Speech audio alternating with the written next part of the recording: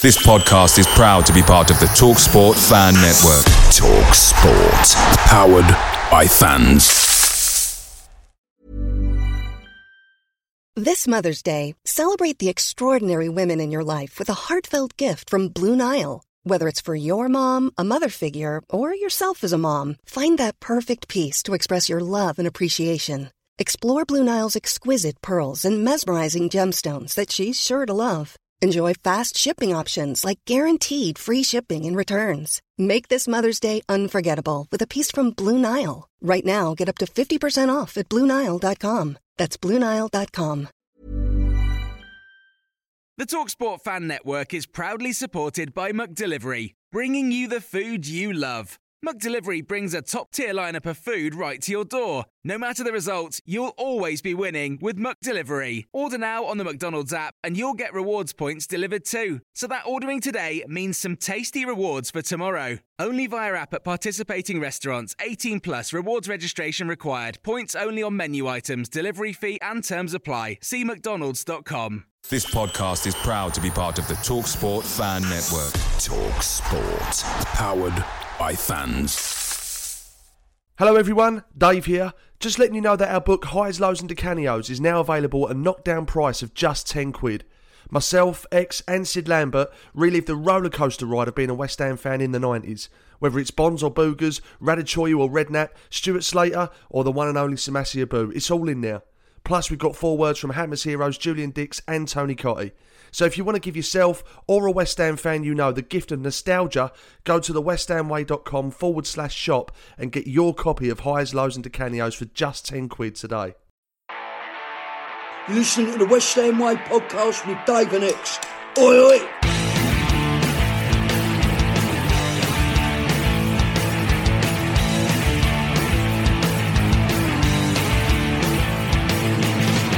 Hello and welcome to the West Ham Way podcast with myself, Dave Walker, an ex-WHU employee.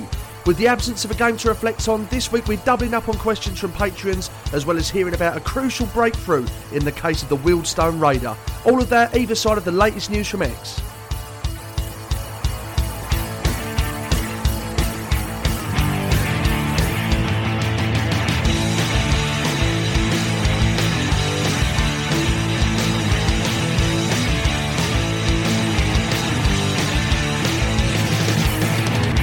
In the absence of a game to reflect on, we are going double bubble on questions from patrons this week. But before we do, we have some breaking news on the case of the Wealdstone Raider. X, tell us more. So, interestingly, I tried to get in contact with him. Now, I can't actually read you the exact message because I've blocked him because it was on my personal account.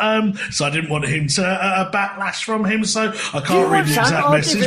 But in the week, I sent a message to him, and I deliberately tried to write it in a sort of certain style. So I wrote it again reinforcing that my solicitors will be in contact. So I said something along the lines of over 30 quid. I know, exactly, as if I'd ever do all of this for £30. But I thought I've got to try something anyway, and partly for the show's benefit as well. I wanted to have an interesting update. But when you think about it, though, it would cost you 10 times what he owes. Exactly. Just the initial conversation with the solicitor.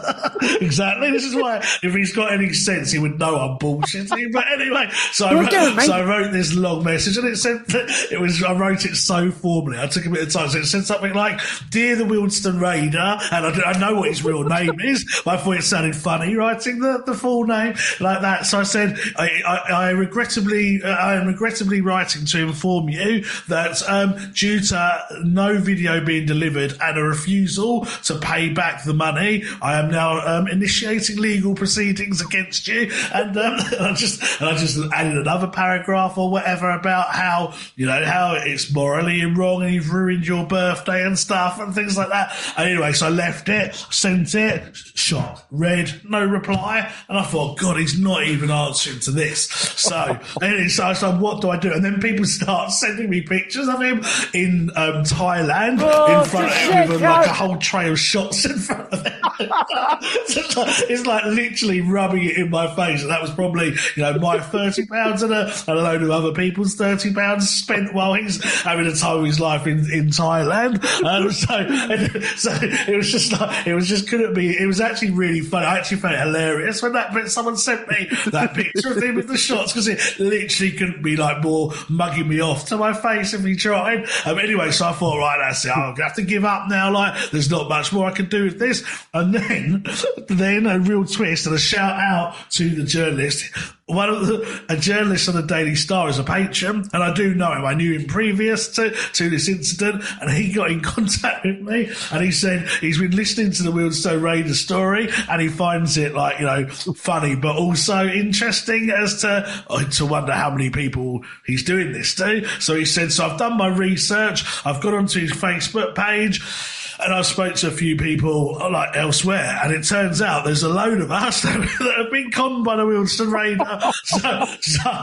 So he spoke to a few people, including myself, and said, "Do you mind if I use your case as an example in the story that I do?" And I was like, "No, just as long as you don't name me, then I'm happy to be anonymous and stuff." And he had about 3 or 4 others that were happy to be anonymous, and so I felt a bit like a snitch, but then I thought, I'm not snitching because I've said it to his face like however many times. He's not paying me back and stuff, and I didn't approach the journalist. The journalist approached me. His name's Jack Staplehurst. He's actually a good lad, and he was like, "I'm going to run a story," and I was like, "Okay, mate." I said, don't include my name.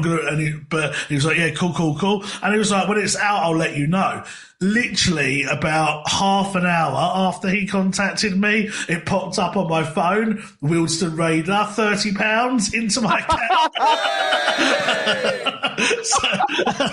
So he obviously got wind of this story coming out, shit himself, and went through and paid everyone back. And then that part of me, I'm not going to lie, was slightly disappointed because I thought I've kind of got a conclusion now. So it came through £30 in my account.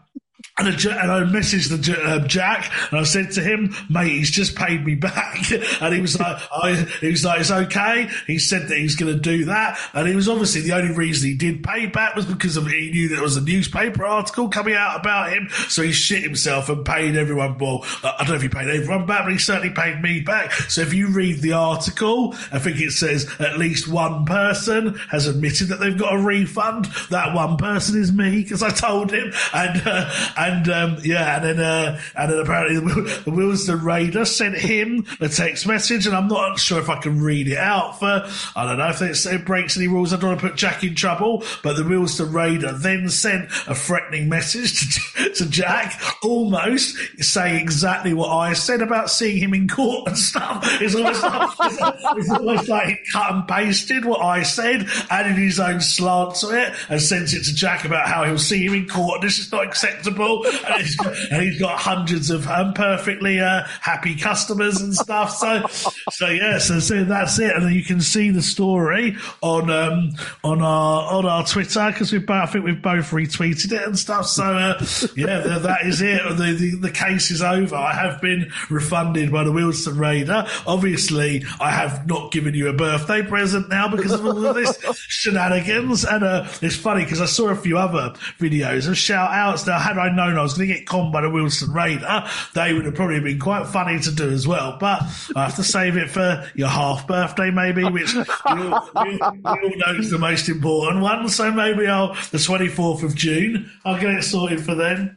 Do you know what, mate? I have to say that the story of this video is worth more to me than the actual video itself, in all seriousness. You couldn't have picked a better birthday present in terms of how it panned out. I mean, it's incredible, but, oh, wow, to actually have defeated the Wealdstone Raider, mate, is unbelievable. Yeah. And it is purely a case of, you want 30 quid? I'll give it you. Yeah, exactly. Congratulations, he wanted some, and I definitely gave it to him. And it proves I've got more fans than he has as well, because the people got on my side. And whilst he was laughing in my face from Thailand, look who had the last laugh. So do you know what I don't understand, right? Obviously, I've never met the geezer in my life, but you know, typically when you hear about people getting conned, it's for sort of like goods, for example, like physical goods that, you know, you've bought into, and those goods maybe never have existed, or they can't be asked to post it on. There's normally something sort of physical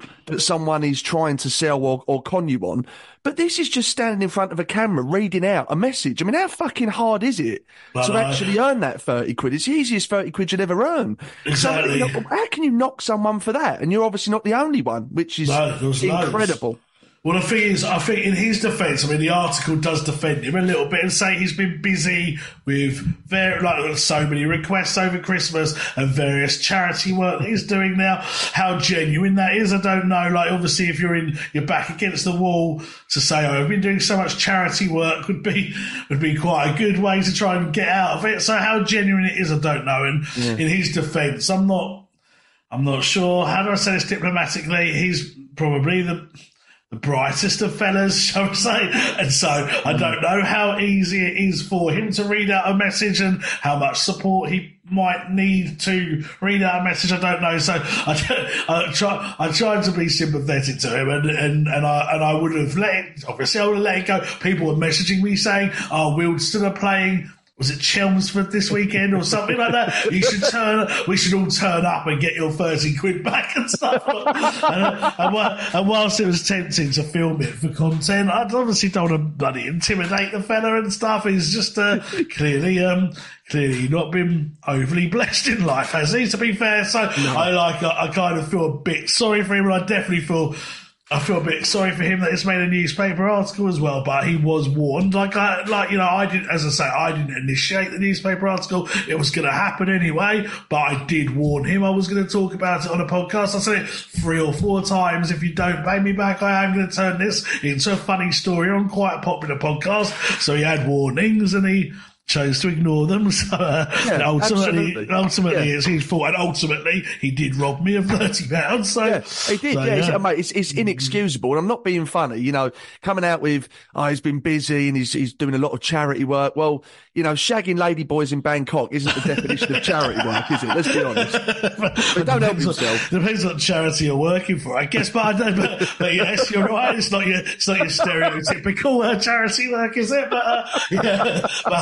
But yeah, no, I say he was obviously taking a piss. Yeah, that being busy. You're right. Actually, I didn't think of it from that perspective. Did include having a month in Thailand, apparently. So it can't be too busy, really. And even then, if you're in Thailand, you can still record a video message, can't you? So yeah, of course you can. Of course you can. Oh, mate, that is just an incredible story. I've enjoyed the ride, mate. And like I say, I will actually take that as a birthday present. The joy of this story and how it's panned out actually means more than the video itself. So again, I thank you for that, mate. But let's get to the questions, X. What have you got for us? So first is from Samuel Wooler, a top man that does a lot of our graphics. He said, been sitting on this one for a couple of weeks, but at Upton Park, and I agree with him, I've noticed this myself, at Upton Park, we always used to welcome back former players, stroke managers with open arms. Since the move, we don't do this anymore. The recent example is the decision not to give Ballon Dawson his medal before the Wolves game. Why do you think we don't do this anymore? Keep up the great work, lads. Yeah, I don't know. I mean, he is right. We did always used to welcome players back, and players always used to enjoy coming back and having that moment with the fans. The short answer is I'm not actually too sure. Again, I don't know if it's generational. I don't know if you go back to the Upton Park days, it was more of an old school crowd where maybe we carried a bit more class about us in situations like that. And I think we were very sort of cut and dry, really. If a player had done wrong by us, we would be menacing on their return. And if they left amicably and said the right things when they left, and they were welcomed back with open arms. But again, you don't really see that either way at the London Stadium. I don't really think we're that menacing towards anyone that comes back. And I don't think we really welcome anyone back with open arms. Again, I don't know if it's a case of, you know, double the capacity, really. Pretty much, with going to London Stadium versus Upton Park, whether it's a case of, you know, we've got more tourists at the game, maybe more younger fans. I can only begin to make logical sense of it with those points, really. But it is something I've noticed. I've noticed it, and in that particular case with Dawson, I noticed it as well, because usually the stadium announcer, when they're reading out the opposition team, would go something like, when they got to his number, they'd say something like, "It's a big welcome back to number 15, Craig Dawson," or whatever number he is for them. There'd usually be that sort of acknowledgement from the stadium announcer, and the fans would give him a clap and that, and I think that's classy, particularly for a player that's done well, because it's with these players, they transfer and they're gone. They don't get a chance to say goodbye usually, unless they go at the end of the season. But in this case, I would have thought, with Dawson, it would have been a classy thing to do, because let's be right, Dawson was a great signing for us against a lot of what people thought. No one thought he'd do as well as he did. Wore his heart on his sleeve, was very instrumental in our European successes and stuff, and a great player for us that we, I think, probably end up making a profit on, which is very rare that West Ham do that these days, particularly on an older player. And so I think I think it would have been classy to give him his medal, or at least do a little tribute. I mean, the argument is maybe, is it because, you don't want to sort of show respect to the opposition, you want to just forget about them and concentrate on your own team? But I don't know if that's an argument, really. I think we did it in the past. I remember Tevez doing the crossed irons when he came back, and Rio used to get a good one, and for players like that would always get a decent reception. And I think it shows a bit of class. I think it's good to show the current players that if they treat the club well, then West Ham fans will treat them well after they've left. And I don't know why they don't do it. And maybe we could just get sorry, I've just got a message coming through there distracting me from Martin Allen. So you can only guess what that just said. I think so. We should go back to. I mean, we actually interviewed the stadium announcer, and in my badness, I can't remember his name, but can you? Martin, isn't it? Martin, that's it. Well done, mate. And we interviewed him, so maybe it's something. I've got his number. I could just pop the question to him and find out why that is, because I reckon they think maybe the current generation of fans would maybe not be wanting that. There's a lot of hate now, isn't there, with social media and stuff. The minute someone does something wrong, they're the worst player in the world. Someone should be sacked the minute they lose a game, and maybe people think that it's just the new generation wouldn't take it as well. But I think it shows class if you do that personally, and I would welcome it. Obviously not for every player that's ever played for West Ham coming back. someone like, I don't know, if Jonathan Calleri came back, I don't think you'd do it for him, but certainly people like Craig Dawson, and if Lanzini came back or whatever, players that made a big contribution to our history, I think they should get a recognition, definitely. Yeah, I do. I agree. So this is from Richard Hoy, and he said, "Hi gents, love the show. Will the club look to set up some kind of partnership with Wickham, as Potts' loan has gone very well and hopefully could do it? We'll go the same way. It could work out well for both parties." I think that's probably one for you, to be honest. I mean, I could see sense in it if it's been successful so far and both clubs like dealing with each other and it's produced some valuable experience for players. Then I can't see why not. I mean, I don't know if you know whether there's something more concrete behind that, X. I haven't heard of anything officially concrete, no, and obviously we're trying to get that link with that Austrian club. Remember, we signed that player in the summer called Irving, I think, and he, then we loaned him straight back to his Austrian side. That was meant to be the start of a partnership with them. I think loosely with Wickham, we might be able to do this long term, because I don't think you have to have an official agreement, but if it works well for both clubs, for us to keep loaning there, and Wickham, treat our players well and they play them regularly as they have been doing with Potts, and the players progress there, then it could be a sort of informal agreement that works well, because Wickham aren't a rival. They're local-ish, though. I went to that Wickham game in the week. It only took me about an hour and a half to get there, so they're a local team to go to.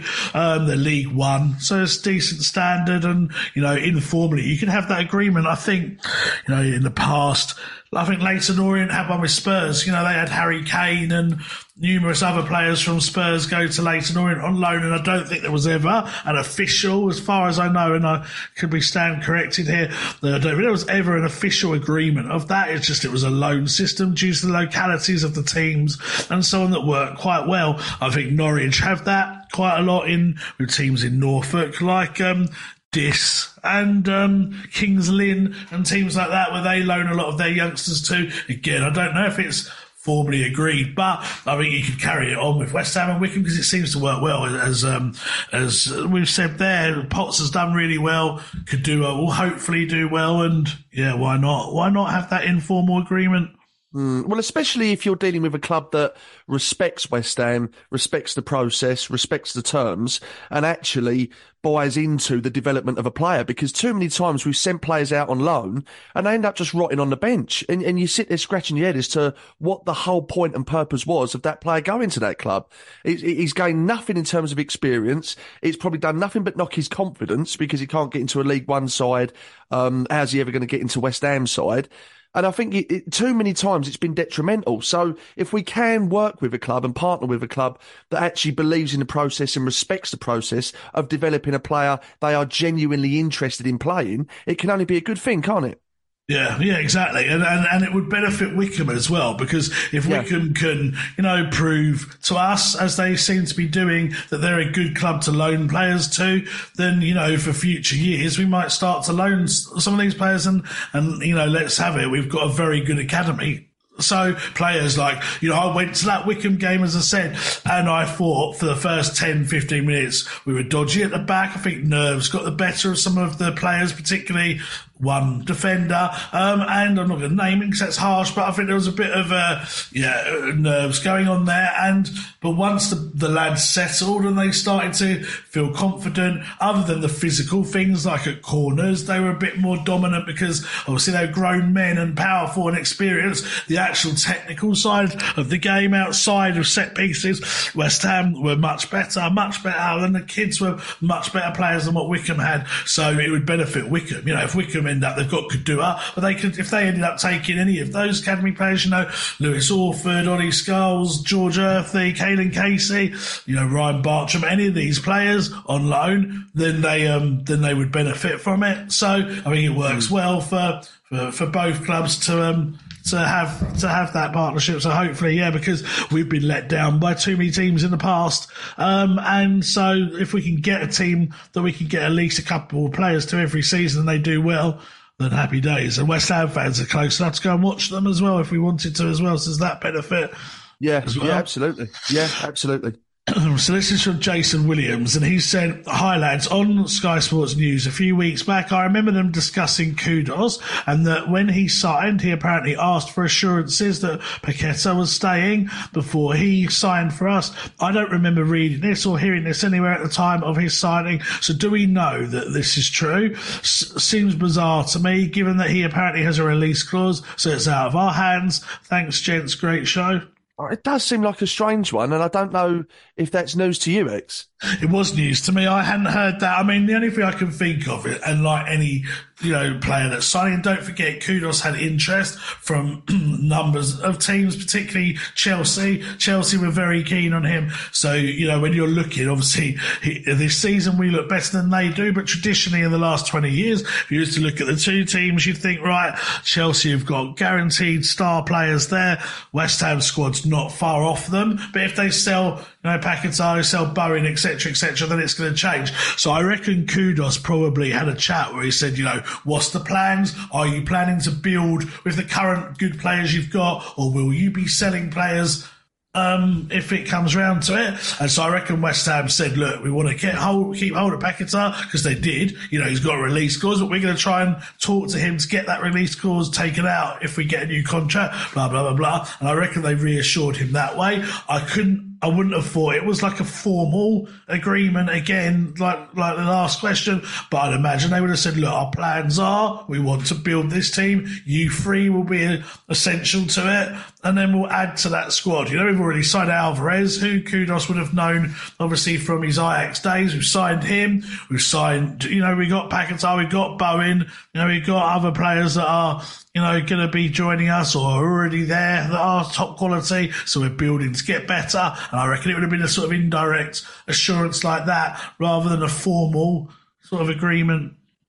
Yeah, and he would be within his rights to do that. I'd be, to be honest, quite surprised if he didn't have that conversation, because he is kind of, making that leap into the Premier League, and he knows his own ability. He's very confident in his own ability, but he good players play better with good players, and you don't want to go to West Ham, who have just won a European Cup, only to be part of a selling club, and then your performances deteriorate because you're playing with lesser players. So I understand that conversation taking place. Definitely, the unfortunate position that we're in is that us being West Ham and not being a Champions League side, we're always going to be at risk of losing our best players. Now, I do believe that one thing that you can say about Gold and Sullivan is that I do believe that they have stopped us being a selling club. It's not as if we're losing stars left, right and centre, and if we do lose someone, it's usually on our terms.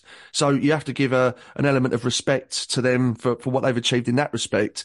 But, of course, if this betting scandal, in inverted commas, goes away, then are Man City going to come back in? Are we within our rights to say no if we do?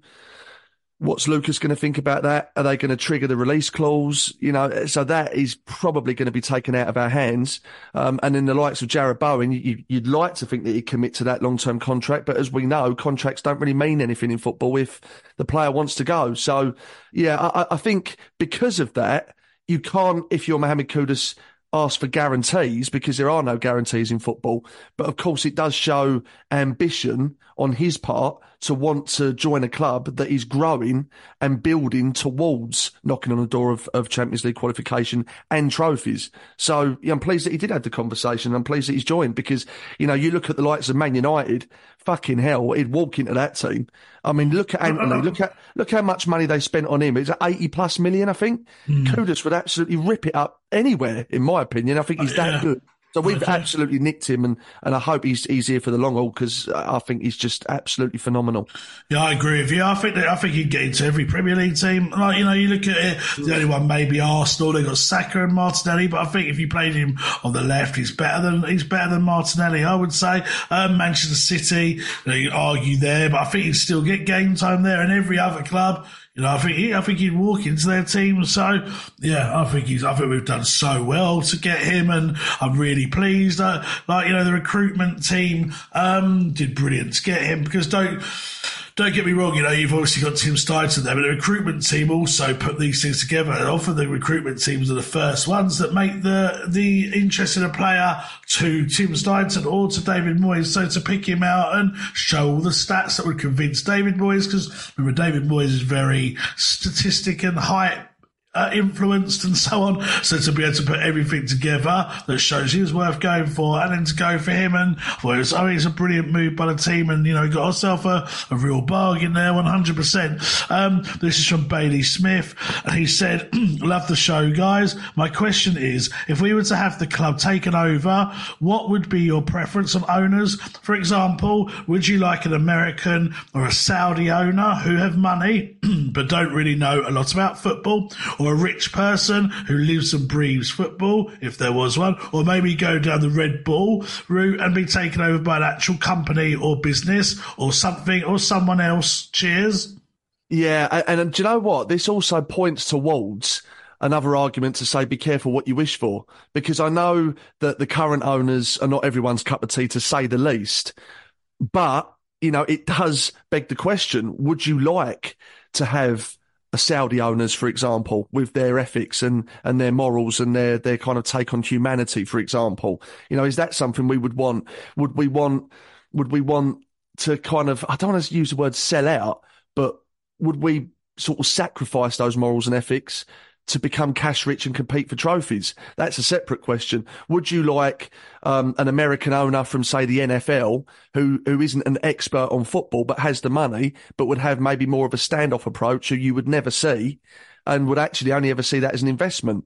Because at the very least, with David Sullivan, and certainly David Gold was, that they are West Ham fans. They do genuinely want the best for the club. Now, how they've gone about doing that and whether people would agree with that is again a separate conversation. But I do think you've got to be careful what you wish for. In an ideal world, you would want a cash-rich West Ham fan running the club. But we don't live in an ideal world, do we? Even on a budget, quality is non-negotiable. That's why Quince is the place to score high-end essentials at 50 to 80% less than similar brands. Get your hands on buttery soft cashmere sweaters from just $60, Italian leather jackets, and so much more. And the best part about Quince, they exclusively partner with factories committed to safe, ethical, and responsible manufacturing. Elevate your style without the elevated price tag with Quince. Go to quince.com/upgrade for free shipping and 365-day returns. Picture the scene. All of your mates around, you've got your McNugget share boxes ready to go. Partner this with your team playing champagne football. Perfect. Order McDelivery now on the McDonald's app. There's nothing quite like a McDelivery. At participating restaurants, 18 plus, serving times, delivery fee and terms apply. See mcdonalds.com.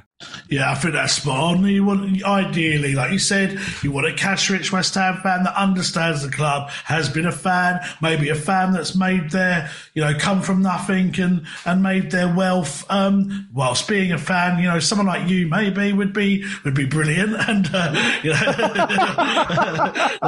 we'll see. I'm going to get the patron haters to throw even more knives at us. Unfortunately, I don't think we can even buy maybe a right toe of a footballer at the moment, anyway, to go off the subject, I think a rich West Ham fan that's made their money as a supporter, weren't necessarily born into wealth, but I don't know, came up with a brilliant idea or whatever it may be, made their money, and then massive West Ham fans that understood the history, the traditions, the passion of the fans and so on. I think that would be the ideal world. I mean, you could argue, and I am arguing for argument's sake, that that's what we have. We have rich West Ham fans that have made their money themselves, that were fans before, but obviously I think numerous times they've misunderstood the fan base and they've pitched things wrong, and obviously financially they're not, whether they are or not, they're not as strong as we'd like them to be in terms of their output for West Ham. So that's the argument there. You look at foreign owners, as you say, you've got the ethical dilemmas of certain countries. You've got the lack of knowledge of others. I mean, obviously Chelsea got Todd Boehly, or whatever his name is, and the amount of gaffes he's made. I mean, he didn't know that teams got relegated from the Premier League, because obviously in NFL that doesn't happen. So he didn't know that in the Premier League teams change. And so when someone said to him, how do you feel about Chelsea getting relegated? They had to explain the whole, potentially getting relegated. They had to explain the whole concept to him. He also said his favourite formation is 4-4-3, I think. And, it's just certain things like that where you just think, geez, you've got to have someone with some knowledge as well. I mean, if you had a wealthy investor like him, you definitely need a managing director or someone that had football knowledge that would be, that he would then employ, you would hope. But yeah, ideally it's a rich West Ham fan with West Ham's interests at heart, someone that a bit like Dave Whelan at Wigan, or what was that guy that owned Blackburn?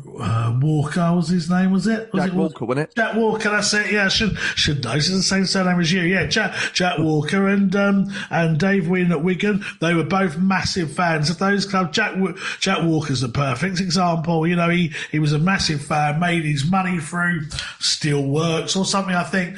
I can't remember exactly, but made his money, bought the club that he loved, ploughed all that money into it. They won the Premier League, and happy days. And that's probably what you want. But again, how many of those out there is there? Rich West Ham fans that would put everything first for the club? You don't know, but that would be the dream scenario, definitely. I'll tell you what, right? You could have some fun with that Chelsea owner, couldn't you?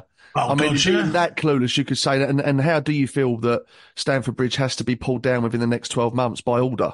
Have you got a place for that? You'd be like, what the fuck? What? I can't build a motherfucking stadium in 12 motherfucking months. Are you breaking my balls or what? When did he turn into Brawley Darban? Yeah. To be fair, Brawley doesn't speak like that at all. Brawley's a very as you people that listen to the podcast are very, very well educated. They would know, they're a very well educated man. They would know that he doesn't speak like that, but for some reason reason Dave and I have and Brawley knows we do this, have created him to be some like ultimate American gangster in our head when we talk about him. So all he ever says is fucking this. That was an American. I think it said it was Scousing. Yeah, I was going to say I'd sound more Scouse than American, but yeah, when we talk about him, it's always as Dave just did then. Yeah. Hence the joke. I'm Brawley motherfucking Diamond. Yeah. Oh dear! Hours of fun. His dad listens to the show as well, he does, so and he's a good man as well. Yeah, they're all good. They're all good lads. But yeah, Brawley doesn't really speak like that. But for comical purposes, in mine and Dave's made up West Ham world, Brawley does speak like that. Yeah. But you would honestly, with this Chelsea owner, you'd throw things in like, and how do you feel about the 10-year transfer embargo that you're faced with at the moment? You know, you could just have hours of fun with him because he don't know his arse from his elbow. This geezer. No, exactly. It'd be good. Or you could say like, I heard that Pochettino's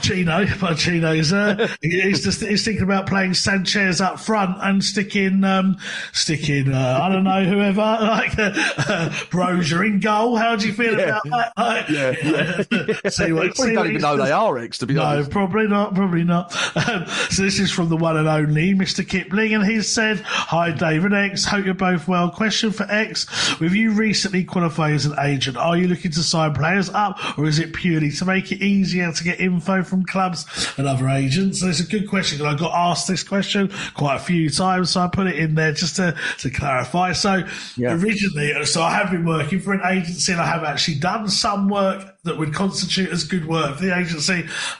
For example, I brought Kate Longhurst, the former West Ham women's player who now plays for Charlton, to the agency. I brought in a few other players. I've done quite a few things for them in that respect. Brought in a number of players that will hopefully turn out to be really good ones, hoping to get a top West Ham one to us soon anyway. So I have done productive agency work, and it was a sort of side thing to what Dave and I do. More so like in my previous job, I was used to working 24/7, and Dave and I do work very, very hard. But there are moments in the day when I just have moments to do things, and I thought, so I got approached by a really good guy, really top bloke, big West Ham fan, and just said, "Do you want to work under me, just on a sort of trial basis?" Did it for a trial basis. Then they were like, "Right, agency exams are coming up. Do you want to put through them?" And I was like, I guess I could actually. What have I got to lose? Don't know how I did it, but only 33% passed, in which I was one. I managed to fluke it somehow with minimal revision, and but I think that's largely because some of the things I knew from my previous job, and some of the things I knew just from doing what I do as X. So then I just needed to boost it. Did that, passed the exam. I'm now on the FIFA and FA registered list of agents. So those of you that do know my name, you will find my name on there. But the other reason was because I did think it would really open up my use to the West Ham way, in the sense that I would understand the process of transfers better. I would understand what you can and can't do. I would understand, the legalities of certain things. And like the question says, I would also be able to increase my network of people that I talk to, so agents and stuff. And actually this window particularly, agents have been very useful in getting me information. So it's had its benefits, and so it's a bit of both. It's a part-time hobby stroke, a part-time hobby that gives me a little bit of pocket money, but it's also very beneficial for my role as a West Ham, I don't know what to call it, like news reporter, I guess, because it gives me a whole new network that I can tap into. I was going to say in my section, but for example, today, I'm not actually in the meeting, but there's a website called Transfer Room, and it's basically a website where football clubs can put, it's like a virtual transfer list. So you can say which players you've got that are available. You can say which positions you're looking for as a club. You can declare your interest in players of other clubs, and it's all visible. I've only looked at it a few times, but you can go through and you can see this. So for me, it's like gold dust. I can see what players are available at what clubs, which clubs are particularly interested in them. So when I break news, all my news has been verified either this way or by people in the club or by agents and stuff. So nothing I say, despite what people on Facebook love to say, I think people don't really understand what I do. They just see my name, release a bit of news 2 days after it's been on Patreon, because the West Ham Way website runs my news with my permission, but they can't run it until a day or so after I've set it on Patreon, so that patrons get their benefit. But then people on Facebook don't understand this process. They're like, well, we've heard that before. X knows fucking nothing, blah, blah, blah. And basically, it comes 2 days later because of that reason. And everything I say has been verified. I never sit there and make something up. I might make the odd educated guess on something, but 95% of things I say is 100% factual, and a lot of things come from websites like this. You know, I can see what clubs are interested, and so to have access to Transfer Room and other things like that is another massive benefit of me doing this. So that's the reasons. That's really interesting. I like the concept of that Transfer Room. It's like you say, it's like a virtual modern day transfer list, if you like. Is that across all levels there? Does that include Premier League clubs as well? Yeah. Well, you get visibility on that? I did. I have to be a little bit careful how much I say. I can see it, put it that way. I can see it's expensive. But I can see it, yeah. And it enables me to, I mean, obviously not all interest is put on there for that reason. You know, if West Ham are interested in a player, let's say, that doesn't, that's gone a bit under the radar, they don't put it on there because they wouldn't want other clubs to see it. So it's not it doesn't tell you everything that West Ham do. But for example, if West Ham are looking to get rid of a couple of loan players, like young players on loan, for example, it will have their names on it, and it will say that they're available for loan. And then sometimes you can see clubs that have registered their interest in it. So sometimes when I say, I don't know, Callum Marshall's got these clubs interested in him, then I know because I've seen them on that website. Right. Yeah, that is interesting. Interesting. And credit to you, mate. You've done well to pass that, because obviously with a 33% pass rate, it obviously wasn't an easy exam to take. So credit to you, mate. It's good to be done. Thank you, mate. Yeah, no, it was interesting. It was a real shambles, the exam. I mean, I don't know if people have read it, but we had to go out to Birmingham, and it was in the NEC, this massive room, and there was like agents everywhere, like people I recognised, loads of ex-players. Harry Kane's brother was there. Kevin Davis, I sat next to, the old Bolton, Southampton forward. Yeah, I sat next to him. There was Matt Murray, the Wolves keeper, was like slightly to my right. There was like just ex-players everywhere. It was in this massive hall. The internet didn't work. So it's basically you have an hour and you have to get a minimum 15 out of 20 in this test. And it's about, and you get study material. So the question will come of that study material, and you can look at the study material in the test. So as long as you know, right, I don't know, loan transfers, as long as you know roughly where it is in the study material, you can flick to the study material and get your answer. So the answer is everywhere, apart from there's a couple of ones you have to do some maths, which was obviously my biggest challenge, but you have to work out trading money owned to clubs that have trained players. You have to work out, if you're an agent, how much money you'd be paid from certain deals and things like that. So you have to do a bit of maths, but as long as you know where the answer is, then you're fine. But what happened was the study material is online, so you need the internet, and the test is online as well with a ticking timer, an hour long. And the internet was playing up like anything. Some people couldn't get onto the internet, so they end up talking to their mates, and you're trying to do this test, which is meant to be silent. You got three lads having a chin wag and a laugh right next to you. You're not meant to cheat, obviously, but you had people on their phones calling up their mates, saying, what's the answer to this one? What's the answer to this one? Because people weren't checking. It was absolute carnage. If you Google it, something like FIFA agent exam chaos or something, you'll find articles on it. It was an absolute nightmare. But thankfully for me, I was literally sat right in the far corner of this big hall. So like front corner of this big hall. So where I was, it was relatively quiet because I was right near the front. And I was somehow managed to black it. And obviously out of the 33%, I was one of them that passed. And now it means that, I can represent any player I want pretty much. And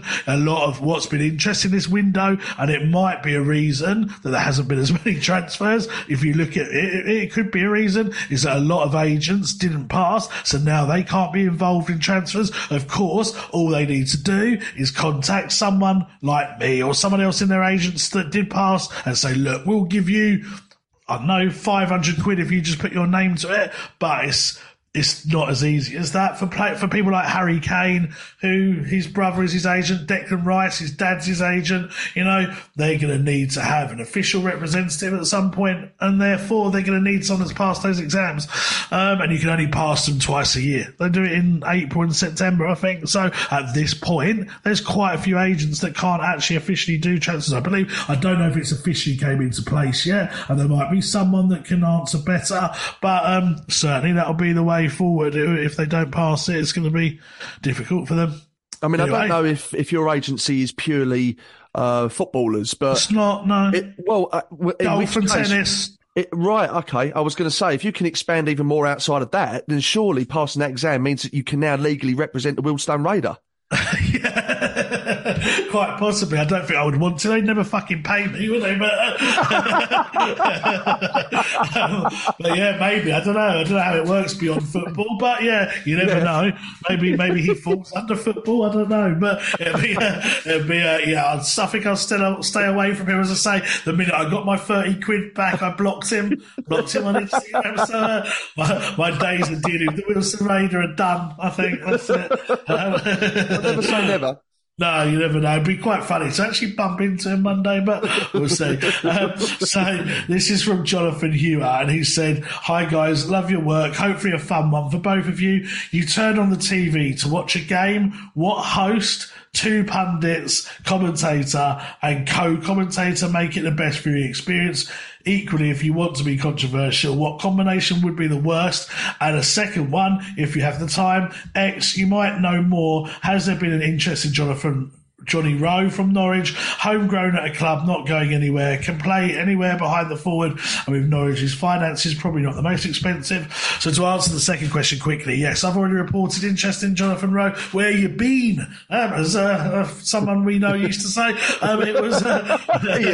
it's been in a number of my updates. So yes, there was interest, but I don't think he's a priority position. I massively rate him. As people know, I've got connections to Norwich, and from what I've heard from people I know at the club and what I've seen, he looks a very, very good player. He's only really had one season since coming from the academy, but he looks a very good player, and I wouldn't say Norwich are going nowhere because they're just outside the playoffs, but I know what he means. Certainly we should be able to recruit from there. So yeah, I think he is a target, but not a top target. But let's go on to the question then about the TV show, the host, and the commentator, the co-commentators. Who do you want?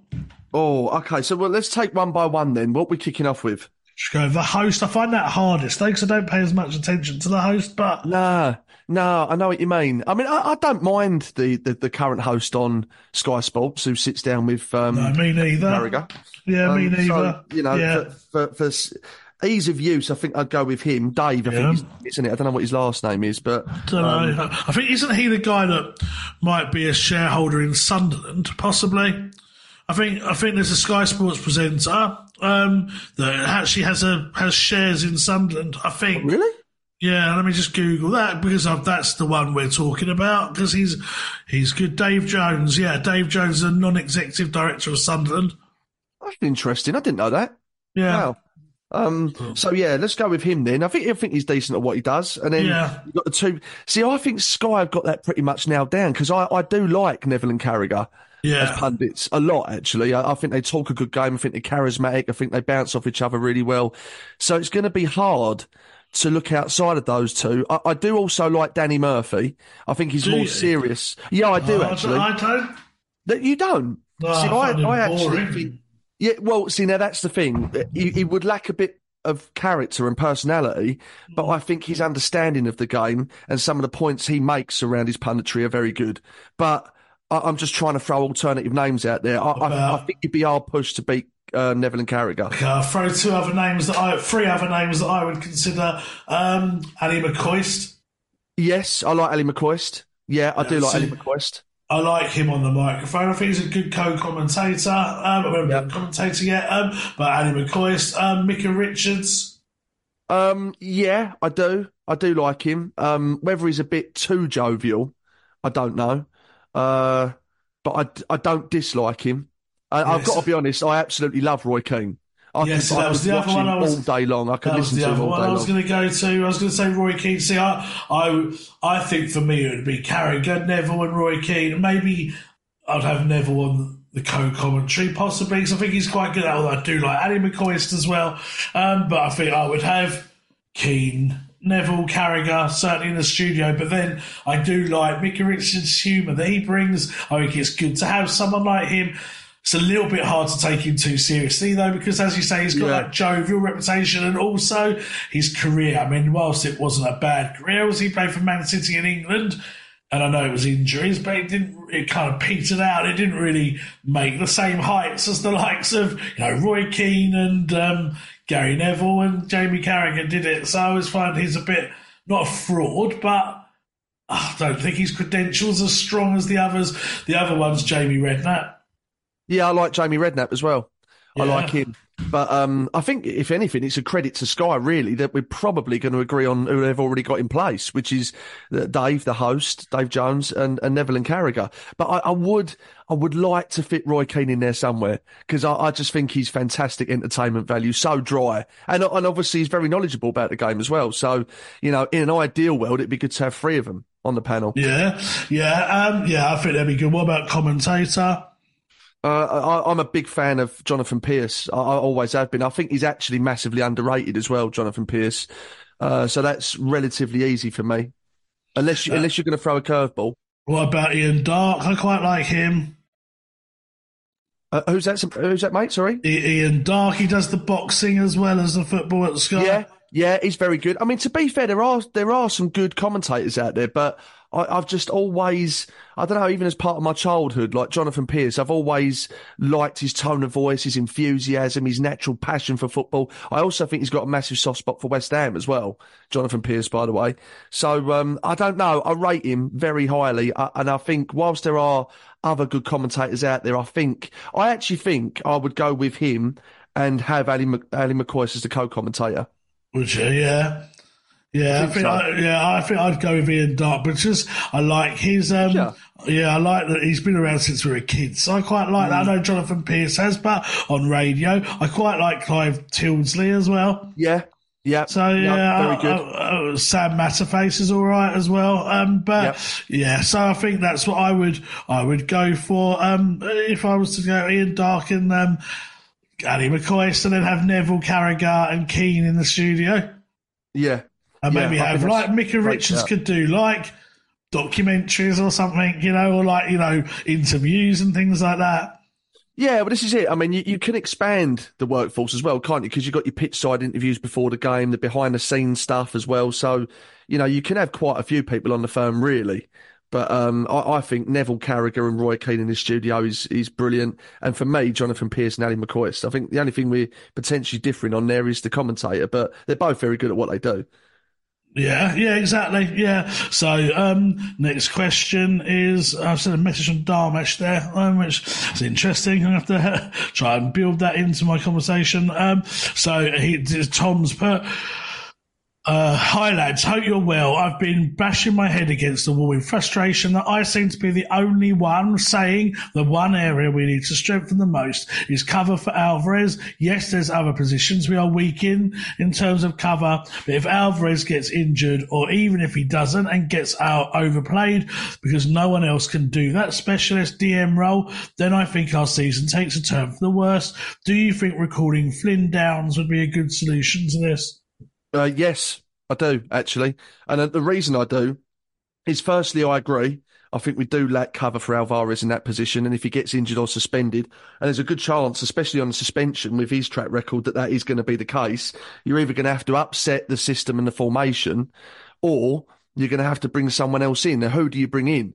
Now, in terms of going out and signing a player, again, you've got the same problem, really, in that if you go out and sign a top quality defensive midfielder, number one, it's going to cost you a lot of money to spend on a player that we don't class as a priority position. And number two, if he is quality, he's going to want to play week in, week out. So the challenge is getting someone that's good enough to come in and do a job, but someone who realistically isn't going to play over Alvarez. So that's very challenging. The solution, I think, is in the question. I think you get Flynn Downs back, who by all accounts is having a really good season at Southampton. He's a West Ham fan. massive West Ham fan, so I think he'd be more than happy to be part of the squad again. And he would be, in my opinion, a really good option if Alvarez is injured or suspended, because he's got a fantastic engine on him and he fits in that position nicely. So, yeah, I agree that it's a position we need to be looking closely at. And I also agree with the answer in the question that Flynn, I think, could come in and do a job. Oh, yeah, well, that's it. Yeah, I think Flynn could do a job. I think he'd be a really good, cover for Alvarez. I was happy that we had Conor Coventry, to be honest with you, which is why I wasn't too bothered about us getting one, because I thought Conor Coventry could do the job, but obviously he's now left, so we are lacking in that position. And I do think it's going to be down to whether we feel Souček could cover there, because Souček has played there a number of times before as well. Could he be the one that just sits there in front of that defence? Possibly. So then I think that gives you cover then. But I think the reason I hadn't said it before was because we had Conor Coventry. Now it is something to consider, but I do think Souček would be an adequate replacement. But then you're taking some of his qualities away from his game in that respect. How many late arrival runs is he going to make in the box if he's playing as a defensive midfielder, sitting behind the central midfield? Is he going to be neglecting that duty by spending time in the final third, which he's done so well at times this season, nicking the odd goal, sometimes the odd winner, and that's been because he's progressed from central midfield whilst Alvarez has covered him. If you're asking Souček to then sit in that position, you're also really asking him to sacrifice making those late runs into the box, which is a big part of his game, I think. Yeah. Even though I agree, I think he could do that role. I just think by putting him in that role, you're possibly sacrificing some of his biggest strengths. Yeah, quite possibly. This one's from Hayden Popel. Hello, lads. Personally, do you think if we don't get Jack Clark, it could be another Maddison, Watkins, Toney situation, that 20 million isn't such a bad price when he is worth 50 plus in a few years' time? I find people so quick to say 20 million is overpriced now, but not think of the future.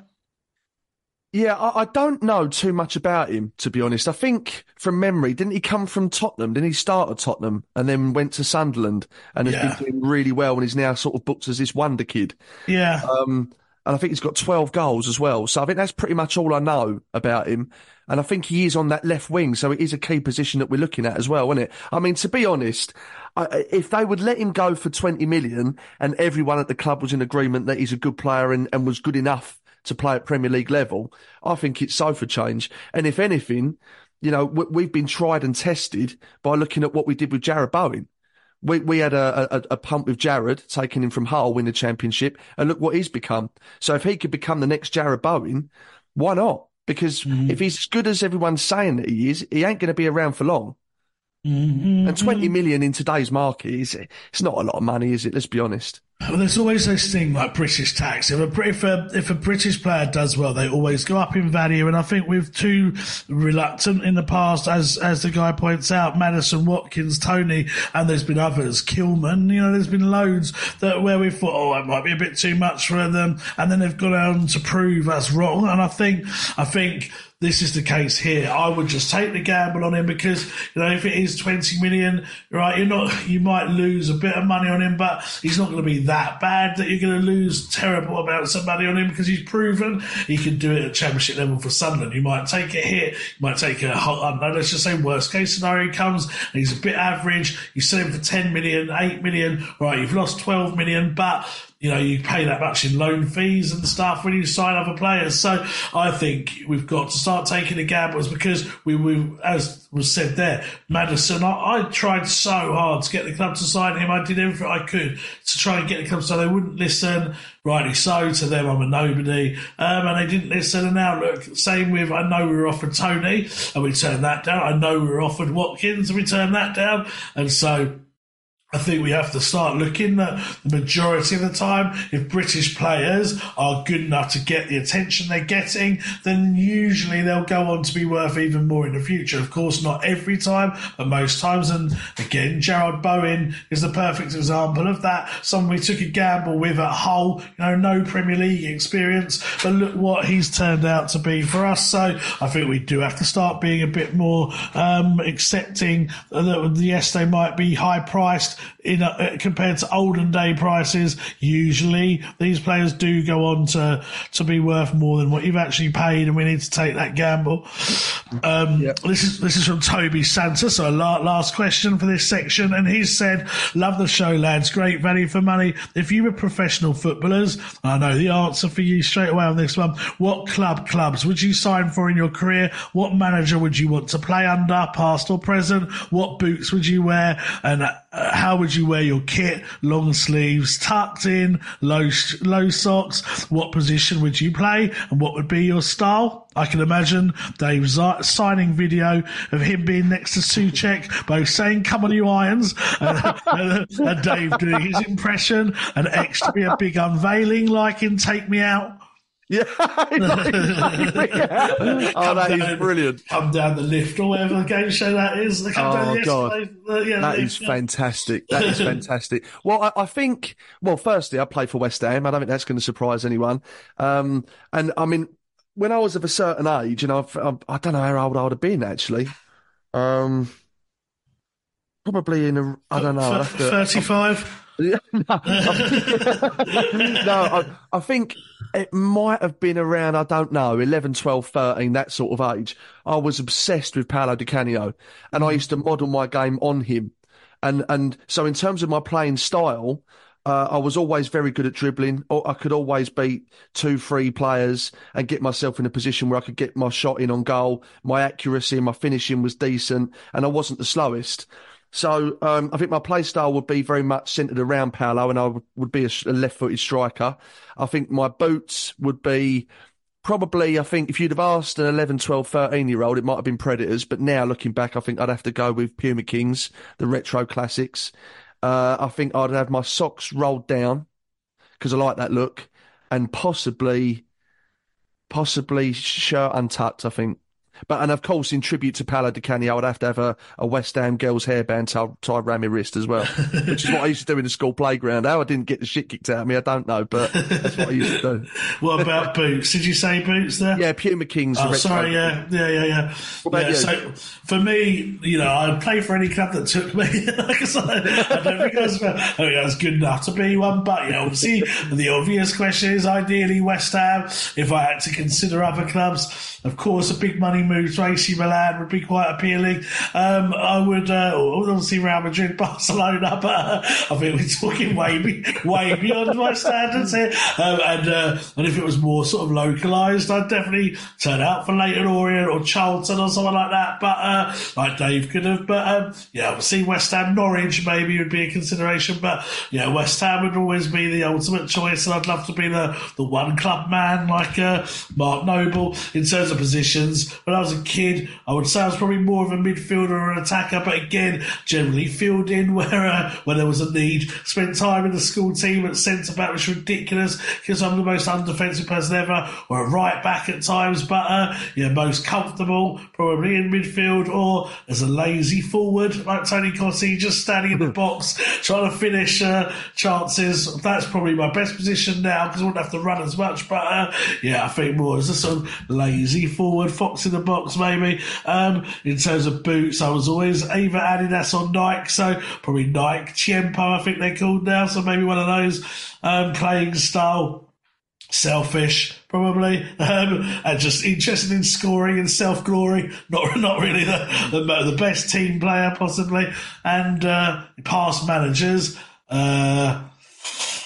I don't know, although it's no longer possible. I think Terry Venables would have been a good coach to play for. I think I can imagine getting on quite well with him. That one. I think I'd love to play for Bobby Robson. I thought he'd be he'd be a good one. He'd be good. Yeah. Harry Redknapp. I don't think there'd be a dull moment, would there? And I like Harry a lot. I know a lot of West Ham fans, he divides opinion, but I like him a lot. I think I'd like to have played for him. I think Zola would probably suit my style in the sense that he's nice, and I think he wouldn't bollock me if I missed an open goal. So maybe Zola as well. If that's your tick list, Avram Grant would be perfect because he'd be asleep most of the time, wouldn't he? Yeah, maybe him. I need a manager that doesn't actually realise I'm shit. So maybe Avram Grant. Yeah, maybe he'd be the best one. But it's hard to say really because I've never been good enough. So, but. Johnny Lyle, obviously. Yeah, of course. I had a mate that I went to uni with, and he was as same standard of football as me, but he used to map out, like, literally in his head, he was obsessed. He would map out scenarios of how his imaginary career was going to go. So he'd always start off in an academy, then he'd join this other club, then there'd be a controversial move. I remember at one point, this is the guy that always changes what football club he supports, but I think he said he joined Rangers, and I think he was playing for Rangers, and then Celtic made a move for him, so he signed for Celtic. So he's the first person really to make that move and be accepted. But whilst playing for Celtic, he accidentally kicked the ball in a Rangers fan's face when he took a shot. So what he did is he organised for a shirt to go to the Rangers fan, and then he put on an open day with Rangers fans where they could come and meet him and do some football skills with him. Which, why you'd want to do that as a Celtic if he was a Celtic, I don't know. And then he became First Minister of Scotland, I think. So he used to be literally the whole career, plus the jobs that then spawned as a result of his career. Hell, he had a lot of time on his hands, your mate, didn't he? Mate, this is what you do at uni. When you're in your first year at uni, you drink, you play PlayStation, whatever PlayStation's out at the time, you eat takeaways, and you just imagine what life would be. The life would be that you don't have. So you have fit girlfriends that don't exist. You have football careers that don't exist, and you have a whole host of friends that don't exist. It's what uni life's about, mate. I've been there and done it myself. Wow, that's incredible. Yeah. That is incredible.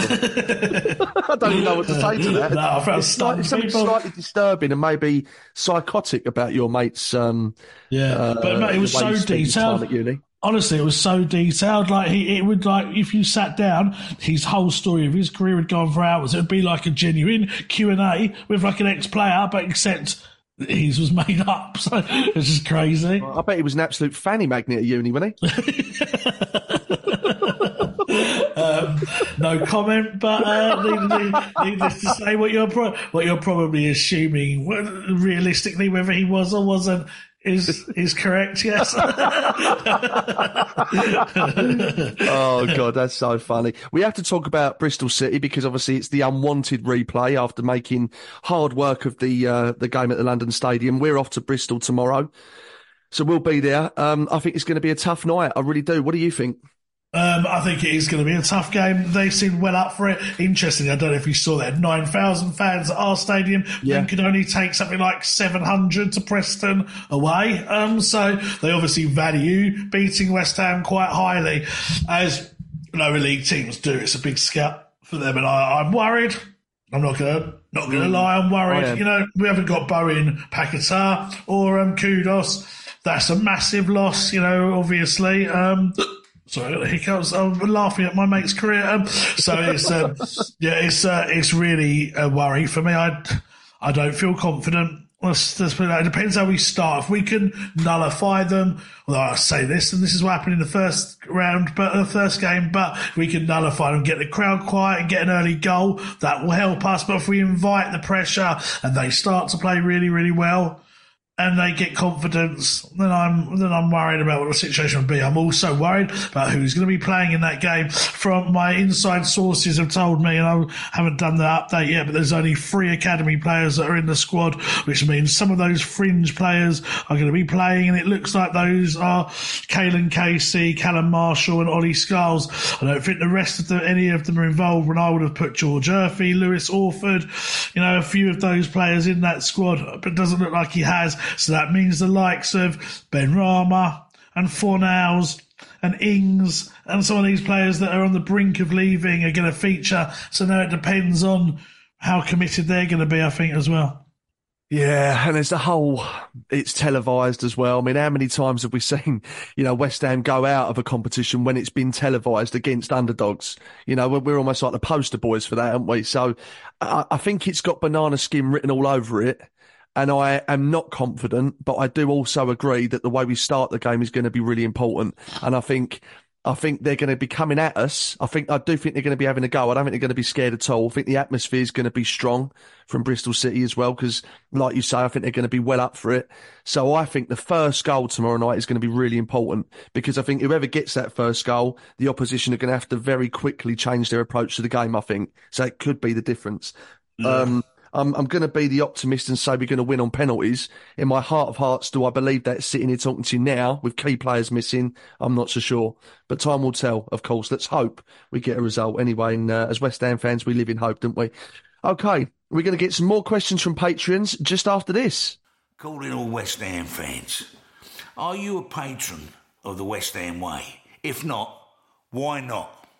For the price of a pint, you get top quality content on a daily basis, to include the famous West Ham Way podcast with Dave and X, over 100 interviews with ex-players and celebrity fans, Mad Dog Bites with Martin Allen, a show with Tony Cotty, the U Irons podcast, the West Ham Way USA, a transfer window show with Demis Chef, and expert pre-match analysis.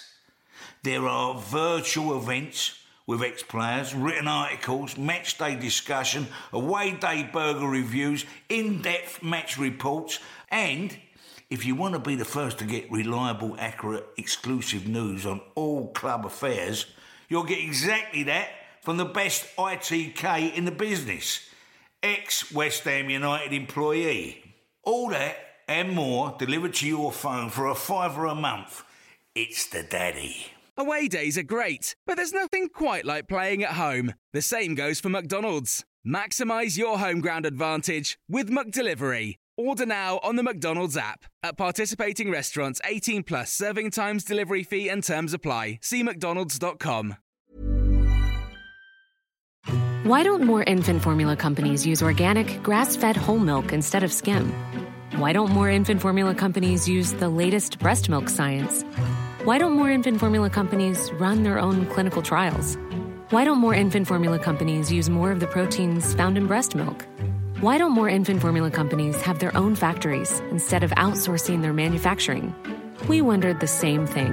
So we made ByHeart, a better formula for formula. Learn more at byheart.com. This podcast is proud to be part of the TalkSport Fan Network. TalkSport. Powered by fans.